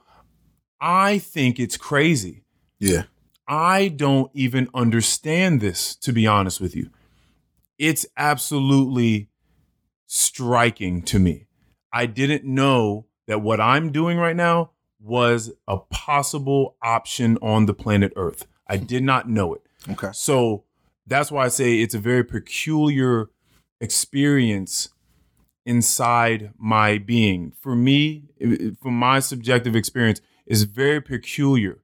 And I don't quite know exactly what to make of it yet, but I'm figuring it all out. But it's very, very, very interesting. And it's happening very rapidly. Very, very rapidly. So that's my hyperbolic time chamber correlation there. Let's move on to something else, though. We're at an hour 20 or so. This is something that's interesting. This is a bit lighter. I just had to get into this. You already know about this. Let's get into it. All right. Artist sells invisible sculpture for over $18,000. We got to talk about this. Look, because you already know how I feel. Like I go to these art museums, and I just see like a rag pinned up on the wall inside of a frame, and I just be like, "What? I don't understand this. What is going on? Why is this so phenomenal?" Now you got niggas out here selling invisible in thin air for $18,000. All right. For anyone that does not know, make it make sense. I don't know if I'm gonna be able to do that. An Italian artist sold an invisible sculpture for over $18,000 and had to give the buyer a certificate of authenticity to prove it's real. The Daily Mail reported. I want to walk into the home of the buyer, and I want them to show me you know what I'm saying? How do you take? So all you got was a certificate. That's okay. Well, all right. So I'll tell you this part. No. The Air and Spirit sculpture, that's what it's called, Air and Spirit, is, you're damn right it's an Air and Spirit, is intended to be contained in a 5 by 5 foot square and is intended to be displayed in a private space without artificial lighting and climate control. So so I know you've seen the photo. So there's tape. Yeah, there's five. Oh, so this isn't even a cube. It's just a square on the ground. Yes. Yeah. Well, you're thinking like a rectangular prism. Something. Just a square material to take. So does does this magnetic field inside the square, does it follow the square as it moves? Like I think maybe it's sitting on a plate of glass or something like that, and they just picked the plate of glass up that has the 5 by 5 foot square on it, and they take it into the person's house and set it down. Where would you like the sculpture? And they just set it down somewhere. My question, because there's a little bit more here. Well, all right, let me read a little bit more before I ask my question. First of all, Italian auction house Artright organized the sale of the immaterial statue in May with a beginning estimated value coming in between $7,000 and $11,000. So that was the starting point. Somebody bid it higher on this. I want to understand how that person's mind works. So that's a huge part of why I brought this up. This is appreciated in the artist world, in the realm of artistry to some degree. And it's the easiest $18,000 he ever made. Wrong. No? This is not his first.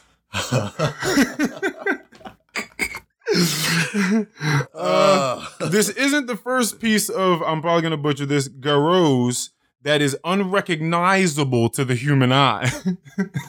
So that's what it is. It's unrecognizable to your eyes. See, you're not there yet. See, Does it come with that's why I walked you through this last conversation, because you ain't even there yet. You can't even see it. Does it come with a set of glasses that allow you to see it? In February, the artist exhibited Buddha in Contemplation, another invisible sculpture, at the Piazza della Scala in Milan. And just this week, Garou installed his most recent statue, Aphrodite Piange, facing the New York Stock Exchange. Yeah, so he been selling. He been. He looked like he could pull it off. Yo, he looked like. All right, so now let me read you some of the ideas behind this. The vacuum is nothing more than a space full of energy. And even if we empty it and there is nothing left, according to the Heisenberg uncertainty principle, and don't worry, I looked that up too, that nothing has a weight. Therefore, it has energy that is condensed and transformed into particles. So he sold you some molecules? Exactly. But there's weight inside the vacuum. It is a work that asks you to activate the power of their imagination. No. Hold on. I can do that for free at my house, just in the corner, an empty corner of the room. You could, but are you sitting at home? Is your home asking you to activate that? Are you doing it at home?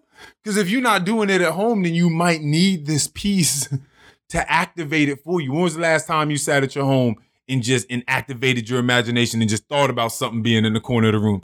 Never. Exactly, Keon. Never. Hold on. Here we go. Activate the power of their imagination, a power that anyone has, even those who don't believe they have it. Ooh, see? So now he's awakening the powers within you that you didn't even know that you had. So this is a woke piece. Ooh, he's awakening you. Man. How you like that a little bit? Not enough for 18,000. Yeah, no, this is absolutely ridiculous. But so I have art, as we know, appreciates with time. This person can resell this piece. How does that What piece? The five? Listen, if he could buy it for 18,000, he can sell it later on for something else. Yeah. Whoever this buyer was. Yeah. But there's no art restoration that has to take place. Clearly, I mean, it's invisible. So I want to know how this appreciates through time. How does invisible art appreciate through time? You don't got nothing for this. I don't know. It doesn't make sense to me at all. So we definitely not talking about the appreciation of it. I don't understand it.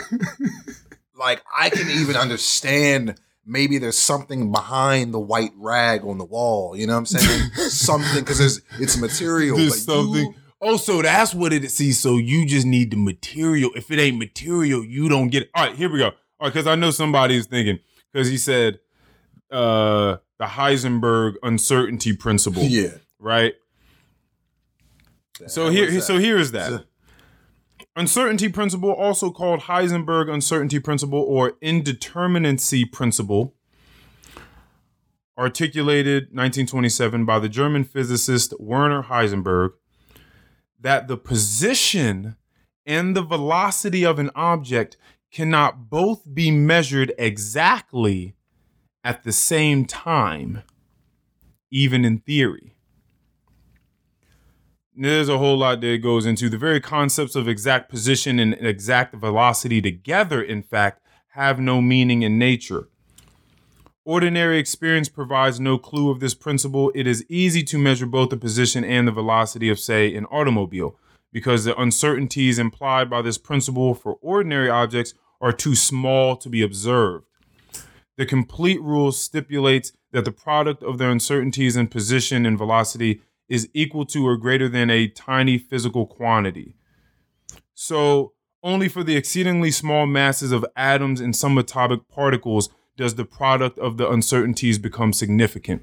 So what it is you were saying was he's selling you particles. Was just because you can't see what is there doesn't mean that that space in and of itself does not have weight to it. Doesn't mean that there isn't something there. It's just not large enough for you to see it. So it's just a bunch of nothing to me. Like I guess I'm not using my imagination enough. I mean, this is not my forte. Like I just don't understand. I just don't understand. Hey man, this is funny. I don't 18,000. When I think did you send this first or Mikey? When Mike sent this to me, I was so quick to copy this link and send it to my family chat. Because my dad, he's in the art game. He loves to buy stuff. Yeah, what did he say about it? I sent it to him and I was like, Dad, you should have bought this before the price rised up. So he didn't say a word. He didn't say a word back. Julian was like, why are we working so hard to survive? And Alexis was like, no, really though. Like, why are we all working to survive? Like, why are we doing? Like, why we're thinking way too hard about surviving on this planet. I could just sell particles. Could just sell some particles. I don't know why.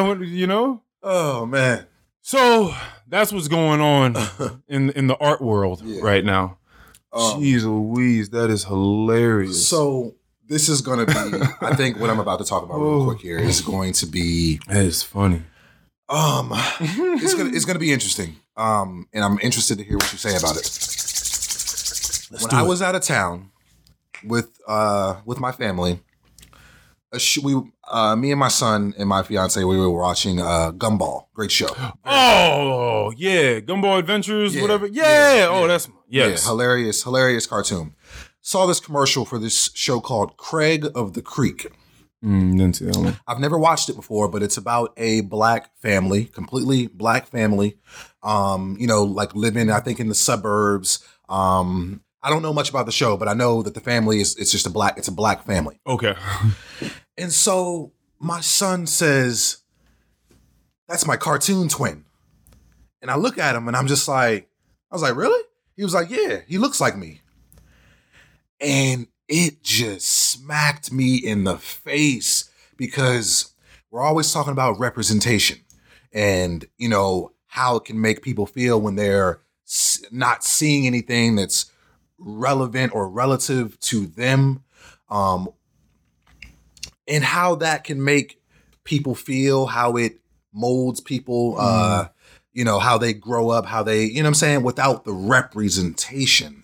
And I'm like, okay, Jacory, like, that's dope. Like, you see a bit of yourself in this character, because obviously there are probably a lot more shows and whatnot, films and everything that are more around. There's a lot more white families on television than there are completely black families. Mm-hmm. You know what I'm saying? But I took that even deeper and I thought about it and I tried to map it and put it into a real world perspective, like off of the television. We all know somebody like this. And I'm going to start it out with this, but it can pertain to any race. The black guy that only has white friends. Okay. I'm not saying it's a bad thing. Like I want people to live their lives whichever way they want to. You know what I'm saying? That's fine.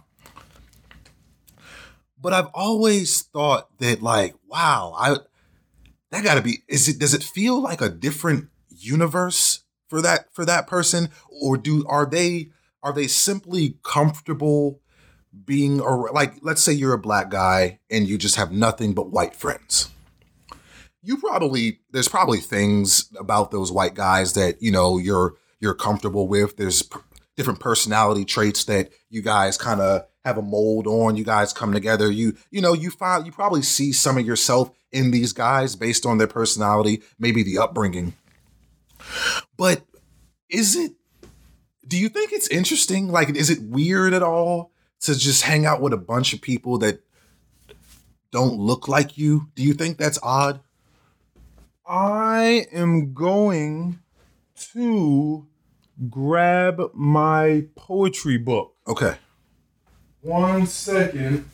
I have to find where that is. And talk to the people so, about why you think that's weird. It's interesting. Like, I don't know. I guess because I've grown up around majority, like, black people. Well, no, let me not say that, because I went to a very diverse high school.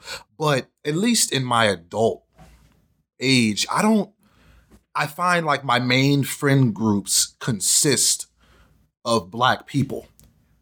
And that's not to say that I don't like white people. I don't know why anybody would think that.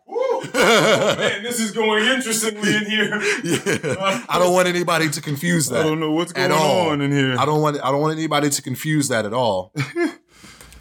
But like, I have like certain people that I follow on like Instagram, things like that they only hang around other people that aren't their same race. And it doesn't have anything to do with location. Not necessarily. No, not necessarily. Okay. And I guess I just don't get it. Like, I wonder, like, what is that like? I don't quite understand it. Like, what is that like? Okay. You feel like, because you feel like you're getting something out of being around people that look like you, simply because they look like you, or because since they look like you, there's a good chance that maybe they've shared a lot of the same experiences? There's a little bit of that, but I just think it's I don't know. I guess what you get out of a person is obviously more than skin deep. Okay. But I've just never been put in the position where like let's say maybe you're raising a family in a location that's primarily another race. Like, okay. You know what I'm saying? That's like, okay. I wonder how does that shape a person, just never being around other people that, yes, look like them. You know what I'm saying? How does that shape the mind? How does that shape the person? I'm gonna. Well, and before you say anything, continue. I would probably say it's a better situation to be in a more diverse community, with just a melting pot of people. I think that would probably be the ideal community in my mind. Mm-hmm. But like, I don't know, like, I just think it's so interesting to just never hang around people that are, part of your culture or your race. Like, you only hang around with a certain set of people. Okay. So just any one.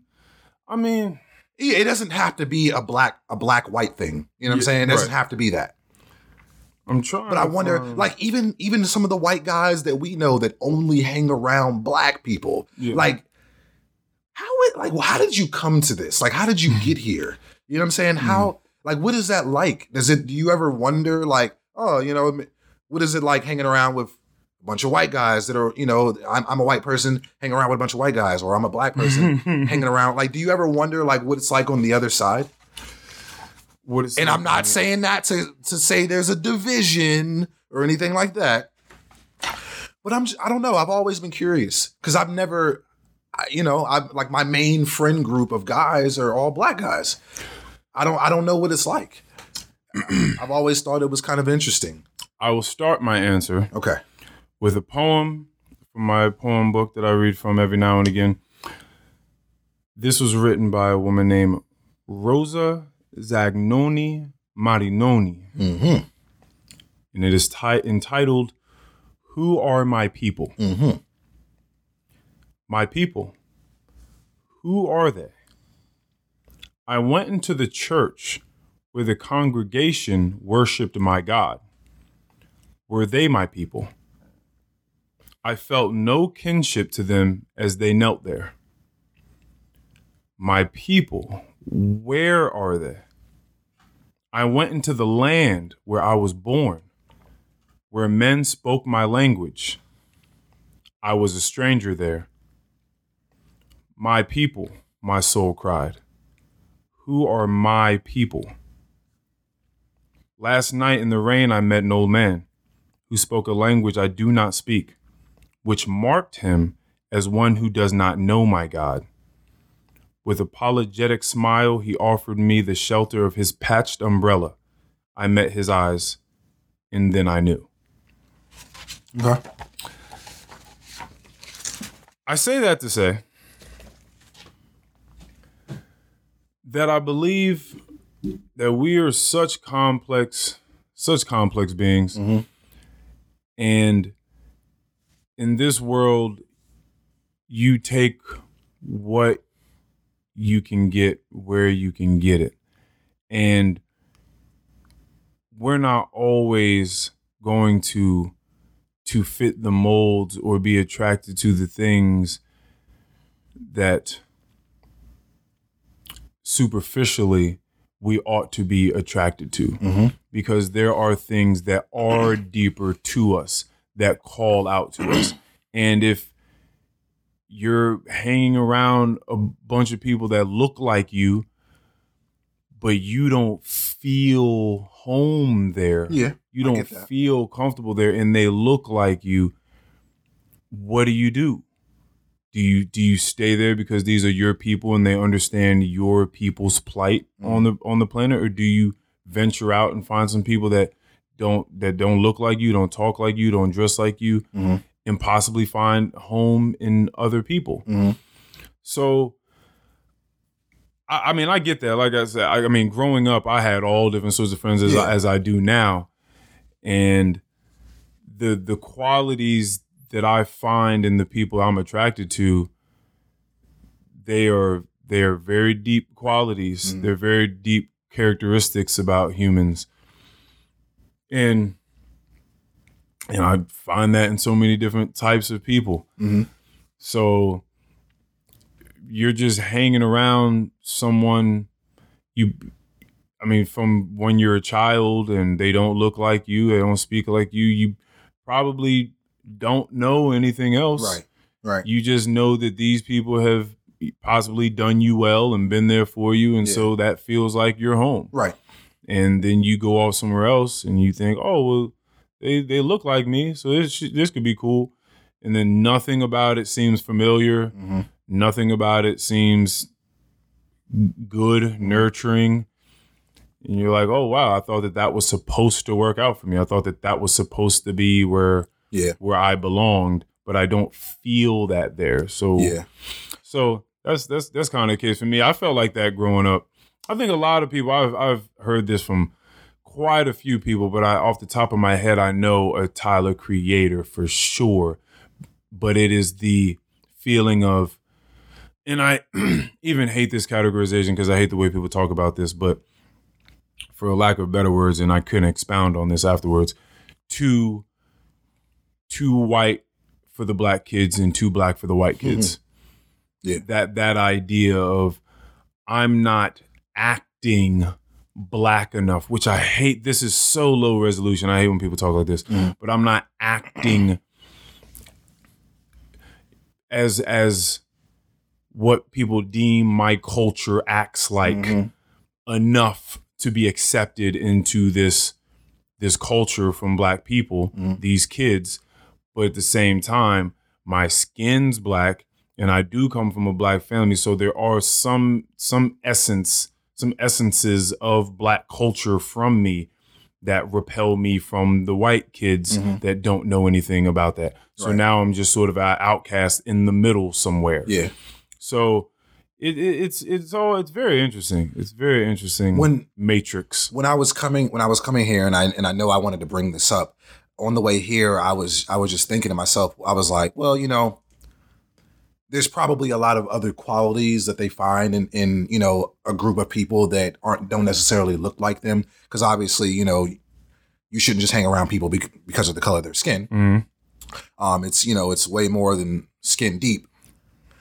But it's just like, I just couldn't fathom. I couldn't really put myself in the shoes of someone like that. You know what I'm saying? Because it's just like, I'm just like, when I see it, I'm just like, wow, you only hang around like a certain set of people. Mm-hmm. You know what I'm saying? Like those are your people. But it's just like, there's obviously a difference in the way that you guys look. Right. And I'm just wondering, like, how does that, you know, where does, like, but you made a good point, you know, it has a lot to do with environment, you know, who you come up with. It is a lot of environment. Yeah, because those are your people. Yeah, because it is interesting if you're just choosing to only fuck with one type of person. Right. That is very interesting to me too, because at that point, we're not talking about characteristics, whether you're hanging out with someone that looks like you, mm-hmm. or you're only hanging out with one other type of people that don't look like you. Uh-huh. It's still weird to me. Yeah. Because just where's the because at this point it's not about the characteristics. Uh-huh. You're clearly either stuck to the skin of people that look like you or the skin of one type of person that doesn't look like you. Right. But either way, that's weird for me. I don't understand why. That's where I'm coming from. Now, unless wherever you grew up, it was like locationally, it was mostly that. Yeah. So then just by sheer statistics, you're most likely going to be hanging out with these types of people. Yeah. So, you know, that was something that my parents certainly didn't understand growing up. Seeing Julian and I dating probably as many white girls as we did. Mm-hmm. Now, certainly for me, there were definitely there's always been a lot of different types of women in my life. Middle Eastern, Asian, which is still that, but Far East Asian, Black, white, Hispanic. Like it's always been, but again, I've always been drawn to people's personalities. Yeah. So that was never really a question. But taking someone from DC or wherever the fuck we were at before and bringing them to the suburbs of Manassas, especially the way it was when we were young. Yeah. And then you're asking why some people are with white people or they're not with as many black girls as you would like them to be. Yeah. Nigga, you brought me here. Look outside.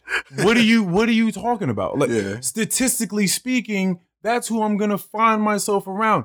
And honestly, there's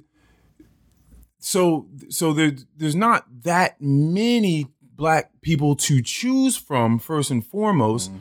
So of course, statistically, the ones that I ought to be interested in, there's a very, very small amount of them. Mm-hmm.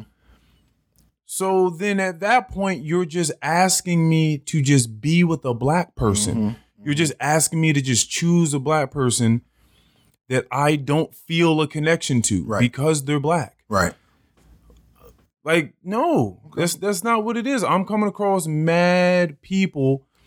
And because I'm coming across a very small amount of black women, and at the ages that we were in adolescence, a lot of the black women that I knew, suffice to say, will run around beating the shit out of people and doing a bunch of stuff that I didn't really want to be a part of. Right?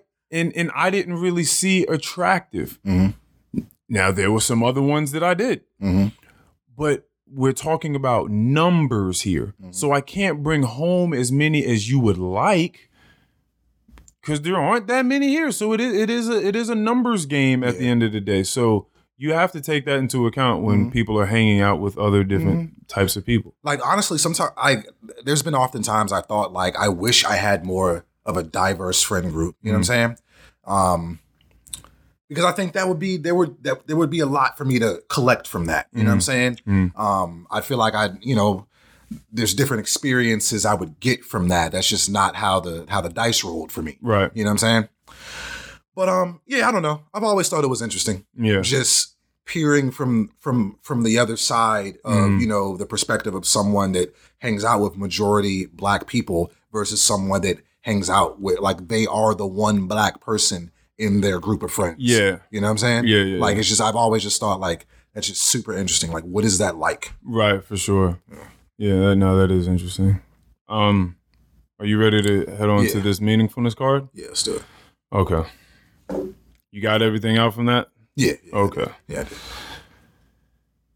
did. This is going to be funny. Okay. So, meaningfulness card. What would you do if you were not... People are going to be mad at me being like, yeah, all them Black girls are beating the shit out of people. All right, so here we go. What would you do if you were not afraid? Hold on a second. Fuck that. Let's go back for a second. Okay.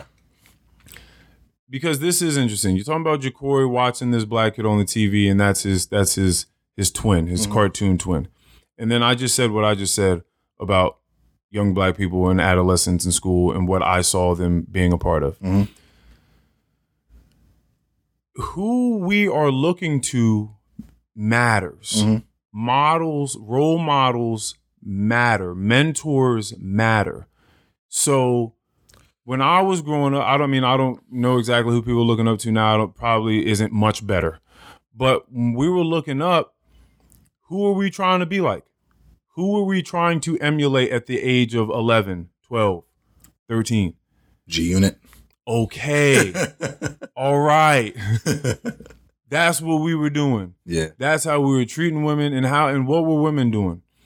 Running around being the women from the rap videos and whatever else that they were watching, and they weren't. Obviously not all of them. No, obviously not. But there were a lot of people that were looking up to the wrong people. Yeah. And that has an effect. Yeah.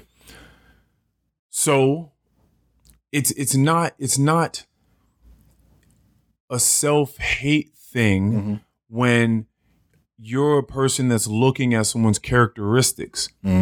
I dated Black ass people. Same people that you dated. Yes. That Black ass, you know who I'm talking about.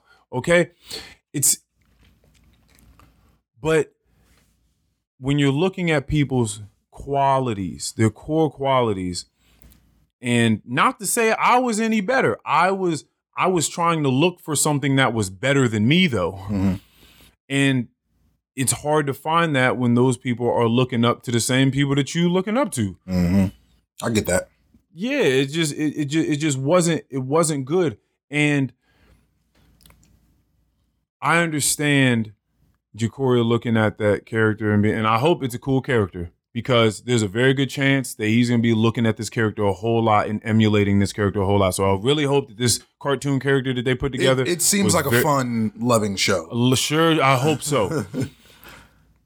Because I don't know who, if at all, you look up to people. If you go on YouTube, or if you're following anyone that you may think is an intellectual, or anyone that you derive meaning from in their words. I don't know who those people might be to you. I don't have enough of those type of people. And I don't know what they look like, what their skin color looks like.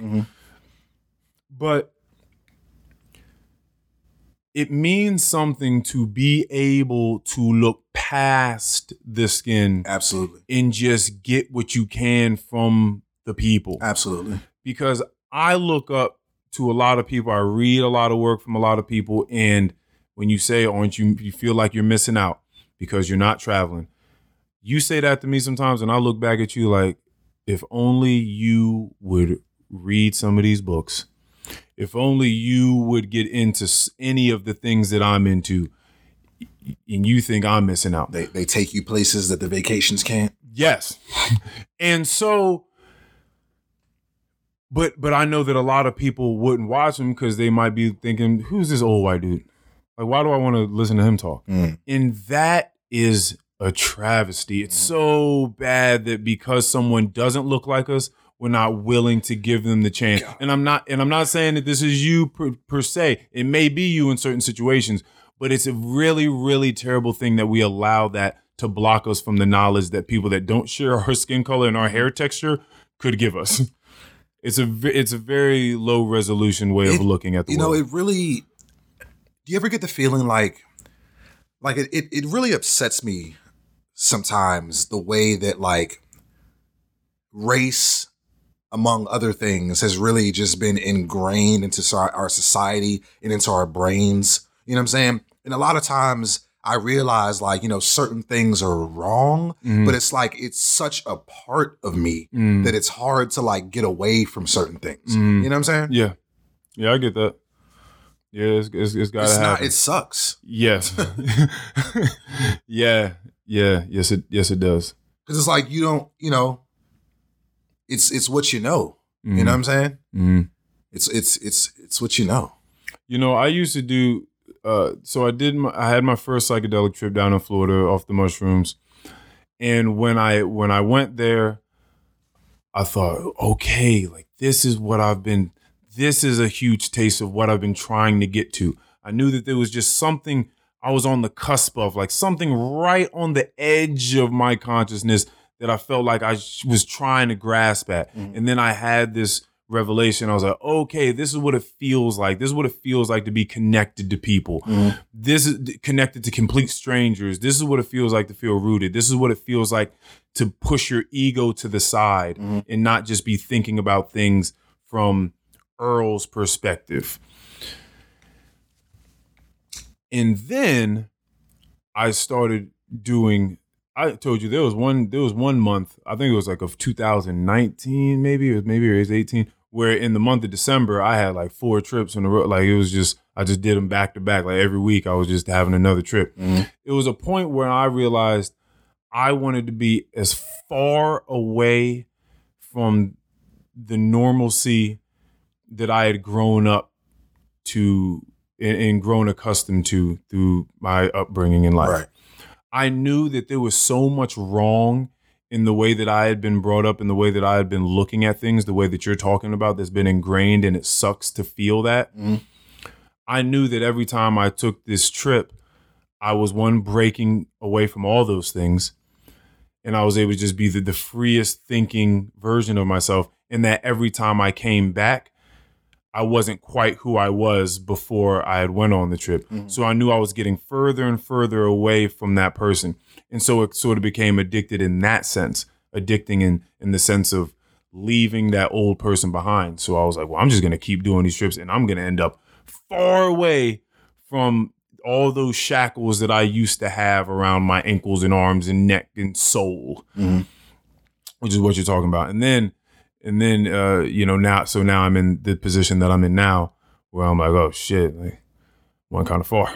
But I completely understand what you're saying. It definitely does suck but at least you can realize it though. Yeah. At least you're not a complete slave and you understand that you are enslaved to certain things, psychologically. Yeah. All right, now we can go on. What would you do if you were not afraid? This is hilarious. One, we're definitely going to have to throw away one of these cards because I'm about to answer it. One of these other cards that you said we're probably not going to use. Okay. I looked for it. When I first got this deck, I was kind of looking through them, and this answer is going to answer another one. Okay. The other one that it's going to answer is, what would you do if money wasn't an issue? So, okay. For me, you and I had a conversation on the phone maybe a couple months ago. I was about to say something to you. You were like, hold on a second. Don't say it. Save it for the pod because this is absolutely fucking ridiculous. Okay. And I'm going to make fun of you. Okay. And we never got around to it, so we can do it today. Okay. I have no idea what you're talking about. I told you that I was going to once opt to be homeless. Okay. All right. Now, that's a very interesting way of answering this question. What would you do if you were not afraid? / what would you do if money was not an issue? Mm-hmm. In order to answer this question, you have to think about what you're afraid of, like what stops you from doing things. You can be afraid of many things, but does it necessarily stop you from doing what you want to do? You can be afraid of tarantulas. I can be afraid of a tarantula right now, but that doesn't necessarily stop me from going on an expedition to try to find the world's largest tarantula. That's not why I'm not doing that.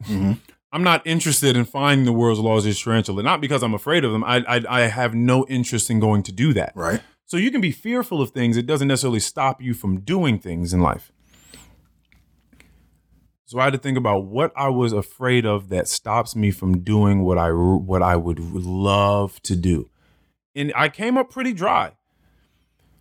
The only thing I can really think of, and again, I said this to you and I said it in a funny way, but I think you'll take it a little bit more serious now. Okay. This idea I had when I was probably around 21, 22 of just dropping out of life, of the loop, and just going and being homeless somewhere. The only thing that I'm really worried about in that, right, is just not having a decent place to put my head down and guaranteed food every day. Right. Right. With some clothes. Yeah. But these are, again, bare minimum things for people. Just some food every day, a place to lay your head with maybe some heating, some AC, and clothes. Right. You know me, I don't need a lot. No. No, you don't. If I could, every time I needed money for clothes, food, a place to stay, transportation, could reach into my pocket and pull out the exact amount for that thing, I would today pack up some clothes and get on a train or a bus and just start going places. Okay. I would leave. I don't care about these material things. I would leave this unit behind. I would leave everything and I would just get on. And so this also answers the question of if I was wealthy right now. Right. You would immediately FaceTime me and I would be somewhere else. Okay. I don't need anyone to go with me. If someone wants to go, that's cool. But I would just pick my stuff up and get on a bus or a train and just start going. And I'd get a little hotel over here, eat some food at this diner here, talk to people here, and I would just go places and talk to people. Okay. And just have experiences like a nomad. Right, right. That's what it would be. So that style of homelessness. Yeah, because I know that when I said it, it's just you want to be sitting out on the street in DC just with a sign. Like that's what you want. So I just wanted to clarify the type of homelessness that I'm speaking of, because it's honestly still kind of an insensitive way of even using the word, because I'm still talking about having everything that I need, all the essentials, the food, clothes, all these sort of stuff. So I shouldn't even say that. I should just say I would choose to be nomadic. Okay. And I would be a wanderer, a wayfarer. I would just be going places. I mean, I could see how that could be fun. I would have a ball doing it. I could see that. I make friends with people so easily. As long as you got the funds for it, I could absolutely see how that would be cool. Yeah. Okay. So that's the answer to that question. What would I do if I wasn't afraid? I would probably work 10 times harder in anything. I often take the easy road. Okay. Okay. It's not that the work scares me. Mm-hmm. It's that it is indeed there and I will have to do it for certain things. And it's just like, I just get timid. I'm just like, let me figure out another way I can do this. You know what I'm saying? If I wasn't so afraid to just combat certain things, I would work 10 times harder in this world. I would probably have more rewards because I took more risks. I'd probably be more accomplished in a sense. So yeah. Okay. The fear of combating things, of going up head to head against strenuous tasks. Yes. And what's crazy is a lot of times those tasks, sometimes I come around to doing them and it's like, oh, that wasn't so bad. Yeah. And I hate that. So again, this is you thinking ahead of yourself on things. Yep. Again. Yeah. Yep. Okay. Yeah. All right. Well, let me pull this card. See what we got for next week. What was your childhood dream? Have we done anything like this? What was your childhood dream? I don't know. Not childhood dream. We had one that said, "What do you want to achieve one day?" We had that. I mean, that could be two different things. It could. My childhood dream and that achievement are the same thing. I never wanted. I mean, aside from like small things that,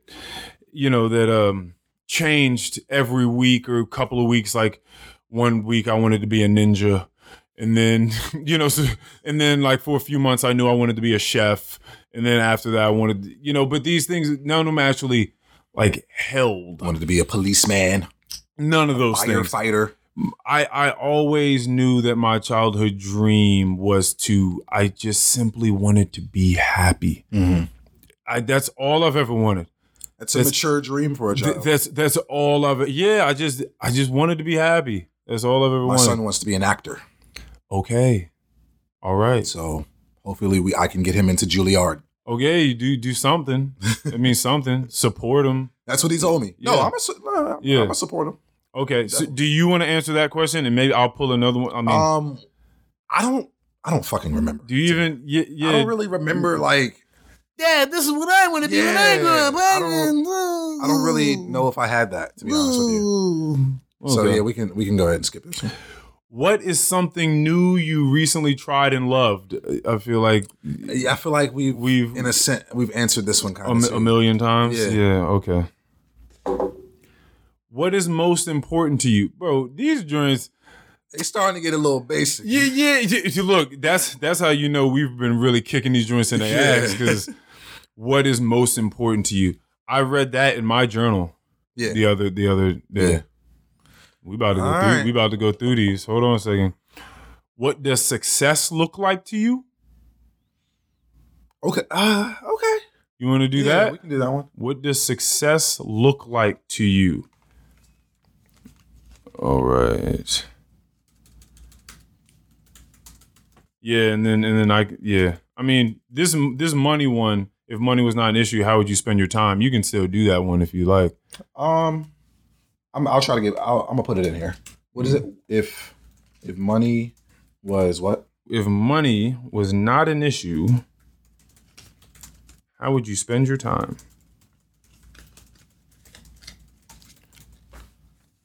All right. But all right, what does success look like to you? That is our card for next week. Okay. What does success look like to you? Mm. All right, we can do that. All right, well, yeah, we're well over 2 hours, so we're good to go. You got last words for the people? Last words real quick. Usually my last words pertain to something that I've spoken about in the pod. But I'm going to say that don't let your past self. Okay, no. Let me start over. Let's do it. As an adolescent, in the past, we see things a certain way. Don't allow those ways to always stick around. I went somewhere this last weekend, like I was telling you guys. The younger Keon was telling me, this is going to be boring. It's not going to be that tight, blah, blah, blah. The older Keon went down there and had a completely different experience. So as I do a lot, I hold on to the past. I dwell in the past. I think a lot about what could have been, why is it this way, blah, blah, blah. I think it's healthy to probably run it back one time, and, with a different mindset. See what you think about that and decide if that's something that's really for you. Does that make sense? Yes. Okay. Yes. Sometimes you have to wait a little while and live, and allow life to give you a better prescription glasses. Yeah. Right. So my last words are for everyone out there, no matter who you are, what it is you're doing, who you are to me, a stranger, a loved one, and also whether you see things the way that I do or not, whether you see me as someone that is caring and helpful, well, whether you see me as someone that is a caricature of himself in an arrogant fool and a charlatan, someone that believes that they know entirely much more than they actually do. However it is you view myself, Keon, this podcast, I love you. Those are my last words. Okay. Peace.